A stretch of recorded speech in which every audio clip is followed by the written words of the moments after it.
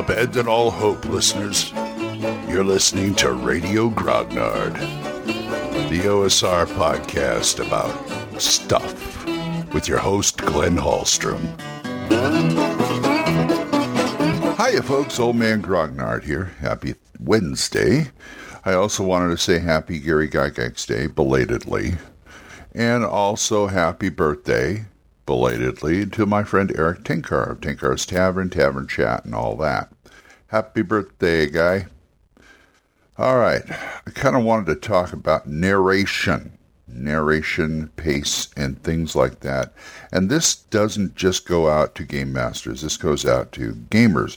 I usually think of gamers as everybody, GMs, players alike. If I say game masters, GMs, dungeon masters, DMs, that means them. If I say players, that means the players. But when I say gamers, it's all of you. And I want to talk about narration with all of you because it's not exclusive to the game master. As you know, you are all at the table to build a story, to build a game. Well, it's called a game. Some people debate whether it's a storytelling thing or what, but it's a game because it has a start, it has an end. I'm not saying, you win. I'm not saying you move your pieces around the board, even though you do move pieces around a quote-unquote board. So we will accept it as a game. It's an adventure, it's a game, it's a story, it's all that stuff. That's one of the problems with role-playing games in the general public is a lot of people see it as neither fish nor fowl, which means they just don't know what to make of it. That's what took it so long to gain appreciation. I'm not saying we're entirely there, but it's role-playing games because of things like Stranger Things and 5th Edition and things like that. Big Bang Theory, media has risen its profile tremendously. I'm so used to thinking of this hobby as a niche of a niche of a niche. And it's just refreshing to see that. But at the same time, I understand why people had so much trouble with it, which I find it a little strange. I find it a little strange because, things like role-playing have been done for years, if not decades, in like the psychology world, the world of the mind, encounter groups, things like that, where used for therapy. And so I always thought that, the public should be at least a little familiar with the concept of role-playing. I don't know. I never understood why. I mean, okay, Satanic Panic aside, I never understood why when you apply that to a pastime or a form of entertainment, it's not right or weird or alien or whatever. But that's a discussion for another day. I'm getting off topic. Narration. Pacing. You all can pace the games. Now, I know the Game Master has the brunt of it, and I'll talk to them in a minute. I want to talk to the players for a minute. You can alter the pacing of the game just by role-playing and playing your character. Your character is a certain way. Every character has a certain pace about them, too. Some are really fast. They talk fast, they do stuff. I go over here, I go over there, and then, the game master has to adjudicate that and all that. And some characters are very slow, thoughtful, introspective, thinking, or very, very deliberate. They just think out everything before they do it. Some may be overly cautious. Some may be this or that. The other, it's all part of the personality. And that affects the pace of the game. That affects the pace of the interaction between the players, between the player characters, and the player characters and the game master, a.k.a. the world. So you have that power to affect the pace and the result, of course, the result. I mean, it's your actions. You're the one who's reacting. You're the one who's acting on the world. So you have a lot of say in that. You alter the course of events in a world, no matter how small. I've always heard them talk about, well, how do the players interact and impact the world in a significant way. Well, guess what? They impact the world just by being there, just by walking and talking. And I mean, it may not change the status quo of anything, but they are impacting the world. Now, then from there, they will go on to impact the world in more meaningful ways if you're doing the adventures right. You know, if the game master is doing the adventures right, you guys are role playing right. Well, there's no right, but I mean, you know what I'm saying, effectively. But you will impact the world in some way or another. So keep that in mind when you're playing. When you're inhabiting your character and have them do things. Now, you know, this kind of leads to like something that is kind of obnoxious is the statement that that's what my character would or would not do. Now, a lot of times if you would say that, I would expect you to back it up. I would expect you to say, okay, how? Because I don't want people to go around. What I'm saying is it can be abused. It can be abused by, I mean, you know, in acting, it can be abused. That many a rift between a director and an actor on films or plays or TV or anything like that may come from something like this. It may come from other things too, but may come from other things at the table too. So, you know, when you say that's how my character would act or my character wouldn't do that, you've got to take into account the entire game, everybody else. I mean, I'm not saying as the character you have to take care. I mean, there are characters who are just standoffish that way, but I'm saying as a player, what's best for the game? What entertains? I mean, this obviously it may entertain you. I don't know, but what I'm saying is, what's best for the game? What's best for everybody around? Because, you know, the game master at the end of the day has to entertain everybody, not just you.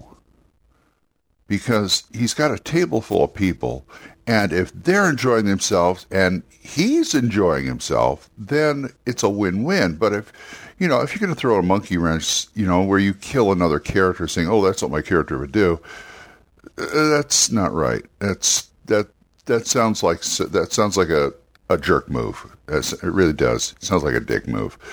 So, you know, that's something to think about. I'm just kind of spitballing right now about the player's responsibility. How the player can affect the game is what I'm saying. Responsibilities, right? So let's flip it over to the other side of the screen. And as far as pacing goes, well, no, wait. Let's stay on the player characters. Right? Pacing goes, I've already explained the way your character acts affects the pace.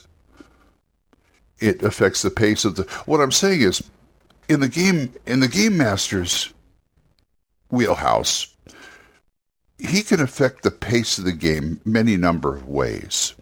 In the player's wheelhouse, they can affect the game in a scene-by-scene situation. They can affect the pace of the scene by their speech and what they say and what they do. And it's a handoff. You know, they do something, the game master has to react, or the other player reacts if he's role-playing to another character. And that's how they affect the scene. And that is, you may not think that's much, but that is more powerful than you think. Because your pace affects the game master's pace, and vice versa. Because once again, it's like the game's like a tennis match. They ask questions, the game master answers, etc., etc., etc. So let's flip over the game master's side. You can affect pace many number of ways. You can talk soft, you can talk loud, you can talk fast or slow, and the pace is something that new game masters or even old game masters struggle with. But if you just keep in mind what the story's about and where they are in the story, that should give you a clue as to whether you should ramp it up, you should slow it down, You should speak softly or loudly or whatever. Description. Description is the GM's thing. Because he is a narrator. You're all narrators. And narration could be a tricky thing, or it could not. Sometimes you look at scenes, I look at scenes, once again, I'm looking at it from an actor's point of view. I look at a scene, and I can tell how this should be played, what I should say, how I should form my words, and I always try and take it from a first-person point of view, or I should say the character's point of view, because, you are the character's eyes and ears in the world, because you are the world. Because they won't know unless you describe it. And if you describe it very softly, very intensely, you can it's all about tension. It's all about tension. You can ramp up the tension, you can let it go. Speaking at a different pace, at a different volume, affects that. And the tension, you got to know when to just pull it tight and when to release it. Now, I don't think that's critical on the whole, but within certain sections of the game, you got to adjust the pace, because I've ran games before where the pace is pretty leisurely, but for instance, my Monday game, the pace could be pretty leisurely, but the players know what the characters are into. They know what kind of situation they're into. And so, as a game master, I can play off of that. I can... here's one thing. Like, you're walking into a room and there's a chest there. And you don't... the player's cautious as they are. Oh, I walk up to the chest. The thief walks up. Oh, is it trapped? You roll it. And I said, no, you don't think it's trapped. And he says, well, I'm going to try and open this. All right, make your roll. And he makes his roll. I open it, and I said, make a saving throw. Make a saving throw. Boom, you affect the pace. Now they know something's going on. Because I'm talking very softly when they walk in. You see a room, you see a chest. You see a chest, and it doesn't look like it's locked or trapped. So you pick it open, and, make a saving throw. That kind of thing. That automatically puts them on their toes. Or, I know rolling for surprise is kind of a tradition in some games, but you can also do... You walk around a corner and run into an ogre. Boom! Roll for initiative. Or you can roll for surprise. See, to me, rolling for surprise, the mechanic itself is kind of wonky. Because, one... Nobody ever thinks of using it. Even me, as the game master, has forgotten to use it. And to me, it's a situational thing. It's a role-playing situational thing. Because, you walk around the corner, you run into an ogre, boom! You've got to determine how alert this ogre was. Maybe he heard them coming down the hall, and it's like he jumped out. Ha! But this time he just walked. He wasn't even paying attention. The guy turned a corner, he walked right into the ogre, wasn't paying attention either. So it's a mutual surprise thing. I don't need to roll for that. I can role play that. And if I want to do that, I understand the surprise mechanic is to get, because you can get the jump on somebody. So you get an extra attack or something, or they get an extra attack. I can adjudicate that. That's okay. Even if we don't roll for it. I'm just going to say, you had surprise. They had surprise. I can ask querying questions like, how are you walking down the hall? And I will say, how are you walking down the hall without, even when I ask somebody for criticism of anything I do, I never say, well, did you like it? I never say that. I say, what do you think? And so when I ask characters, because to me, if you say, did you like it? That predisposes them to even if they didn't like it, to say I liked it. And I want an honest opinion. So when I say, are you guys walking down the hall in any particular way? I'm not trying to tip them off, as it were, because if I see something like, "Oh, you guys make a lot of noise walking down the hall," they'll immediately go, "No, we're being quiet." Or especially if somebody has some like wearing full plate, full plate mail. Are you walking down? Are trying to be cautious? Yes, and I may make them roll for a stealth or something like that, or some BS like that, and determine that, okay, they're making a certain amount of noise. So I don't like, as a game master, I don't feel like you should be asking. See, this is where the GM is part lawyer. Don't ask leading questions, because it will put them on their guard. It will, maybe you want them on their guard at one point. Well, that's fine, okay? You want them on their guard. You want to stress something, but on the whole, it's like, try to ask generic. You want the information, of course, but try and catch the questions in a way that they're not going to be alerted, because you want to see how they're actually playing. I want to see how the characters are actually. It's kind of a metagame thing, is what I'm saying. You put the players on alert, the characters become on alert for no good reason. Now, you could do this by description, too, saying, "Oh, it's really quiet out here. You can hear a pin drop. Man, the acoustics in here, you can hear everything." That kind of thing. You can drop little hints like that.